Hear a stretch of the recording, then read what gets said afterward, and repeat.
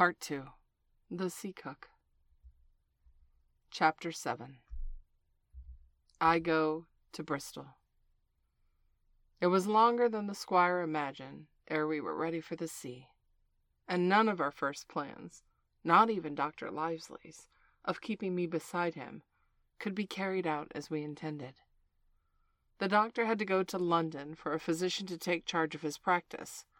The squire was hard at work at Bristol, and I lived on the Hall under the charge of old Redruth, the gamekeeper, almost a prisoner, but full of sea dreams and the most charming anticipations of strange islands and adventures.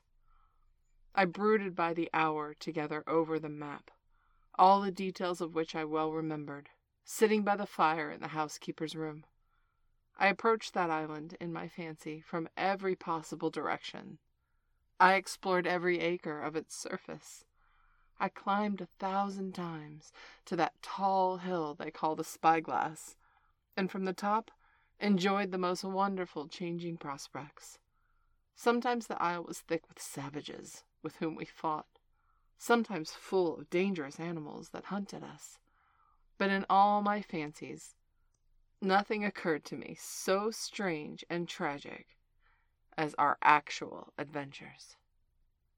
So the weeks passed on, till one fine day there came a letter addressed to Dr. Livesey, with this addition: to be opened, in case of his absence, by Tom Redruth or young Hawkins. Obeying this order, we found, or rather I found, for the gamekeeper was a poor hand at reading anything but print, the following most important news. Old Anchor Inn, Bristol, March 1st. Dear Livesey, as I do not know whether you are at the Hall or still in London, I send this in double to both places. The ship is bought and fitted.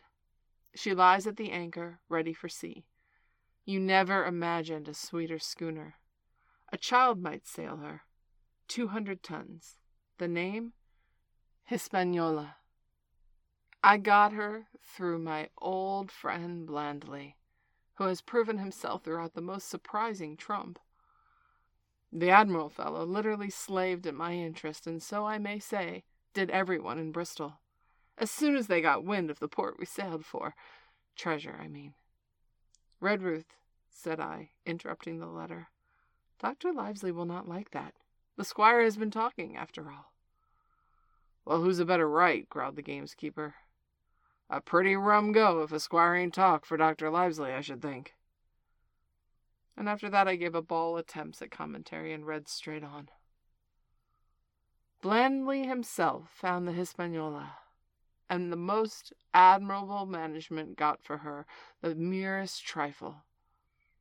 'Tis a class of men in Bristol, monstrously prejudiced against Blandley. They go the length of declaring that this honest creature would do anything for money, that the Hispaniola belonged to him, and that he sold it to me absurdly high, the most transparent calamities. None of them dare, however, deny the merits of the ship. So far there was not a hitch. The work-people, to be sure, riggers and what not, were most annoyingly slow. But time cured that. It was the crew that troubled me.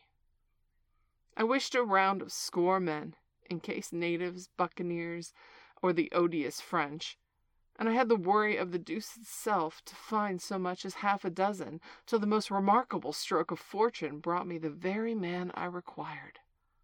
I was standing on the dock, when by the merest accident I fell in talk with him. I found he was an old sailor, kept a public house, knew all the seafaring men in Bristol, had lost his health ashore, and wanted a good berth as to cook and get to sea again. He had hobbled down there that morning, he said, to get the smell of the salt. I was monstrously touched, so you would have been, and out of pure pity, I engaged him on the spot to be the ship's cook.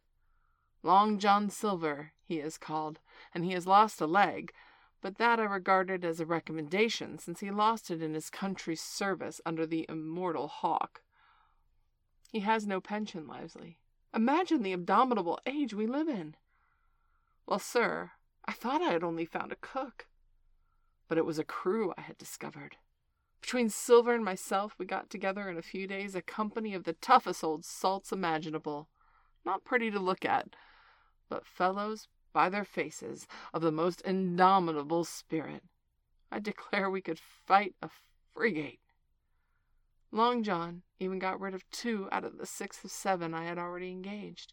He showed me in a moment that they were just the sort of freshwater swabs we had to fear in an adventure of importance. I am in the most magnificent health and spirits, eating like a bull, sleeping like a tree, yet I shall not enjoy a moment until I hear my old tarpaulins trampling the ground of Capstan. Seaward ho! Hang the treasure! It's glory of the sea that has turned my head, so now, Livesley, come post. Do not lose an hour if you respect me. Let young Hawkins go at once to see his mother, with Redruth for a guard, and then both of them come full speed to Bristol. John Trelawney. Postscript. I did not tell you that Blandly, who, by the way, is to send consort after us if we don't turn up by the end of August, had found an admirable fellow for sailing master, a stiff man, which I regret, but in all other respects a treasure. Long John Silver unearthed a very competent man for a mate, by the name of Arrow. I have a boatswain with pipes. Livesley, so things shall go a man-of-war fashion aboard the good ship, Hispaniola. I forgot to tell you that Silver is a man of substance. I know my own knowledge that he has a banker's account, which has never been overdrawn. He leaves his wife to manage the inn, and she is a woman of color. A pair of old bachelors like you and I should be excused for guessing that that is the wife, quite as much as the health that sends him back to roving. P.P.S. Hawkins may stay one night with his mother. You can fancy the excitement to which the letter put me. I was half beside myself with glee, and if I ever despised a man, it was old Tom Redruth, who could do nothing but grumble and lament.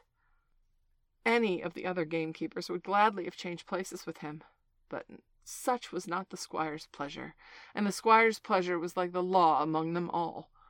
Nobody but old Redruth would have dared so much as even to grumble. The next morning he and I set out on foot for the Admiral Benbow, and there I found my mother in good health and spirits. The captain, who had been so long the cause of much discomfort, was gone, where the wicked cease from troubling. The squire had had everything repaired, and the public rooms, and the sign repainted, and had added some furniture, and above all, beautiful armchair for mother in the bar. He had found her a boy as an apprentice, so that she should not want for help while I was gone. It was on seeing that boy that I understood, for the first time, my situation. I had thought up at that moment of the adventures before me, not at all of the home I was leaving. And now, at the sight of this clumsy stranger, who was to stay here in my place besides my mother, I had my first attack of tears, I am afraid. I led that boy a dog's life, for he was new to the work, and I had 100 opportunities of setting him right and putting him down, and I was not slow to profit by them. The night passed, and the next day after dinner, Redruth and I were afoot again and on the road. I said goodbye to mother, and the cove for which I had lived since I was born, and the dear old Admiral Benbow, since he was repainted, no longer quite so dear. One of my last thoughts was of the captain, who had often strode along the beach with his cocked hat and his saber-cut cheek and his old brass telescope. The next moment we turned the corner, and my home was out of sight. The mail picked us up about dusk, and the Royal George on the heath. I was wedged between Redruth and a stout old gentleman. In spite of swift motion and the cold night air, I must have dozed a great deal from the very first, and then slept like a log up and down the dale, through stage after stage, for when I was awakened at last, it was by a punch in the ribs. I opened my eyes to find we were standing still before the large building in the city, and the day had already broken, and a long time ago. "Where are we?" I asked. "Bristol," said Tom. "Get down." Mr. Trelawney had taken up residence at an inn, far down to the docks, and superintend the way to work upon the schooner. Thither we had now to walk, and our way, to my great delight, lay along the quays beside the great multitude of ships, and all sizes of rigs and nations. In one, sailors were singing at their work. Another, there were men aloft, high over my head, hanging to threads that seemed no thicker than a spider's. Though I have lived ashore all my life, I seemed never to have been near the sea till then. The smell of tar and salt was something new. I saw the most wonderful figureheads that had all been far over the ocean. I saw, besides many old sailors with rings in their ears, and whiskered and curled ringlets and tarry pigtails and their swagging, clumsy sea walk, and if I had seen many kings and archbishops, I could have not been more delighted.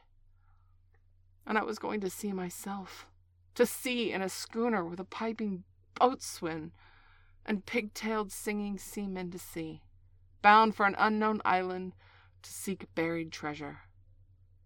But all the while in this delightful dream, we came suddenly in front of a large inn and met Squire Trelawney, all dressed out like a sea officer in stout blue cloth, coming out of the door with a smile on his face and a captain's imitation of a sailor's walk. "Here you are," he cried. "The doctor came in last night from London. Bravo! The ship's company is complete." "Oh, sir," I cried, "when do we sail?" "Sail?" says he. "We sail tomorrow."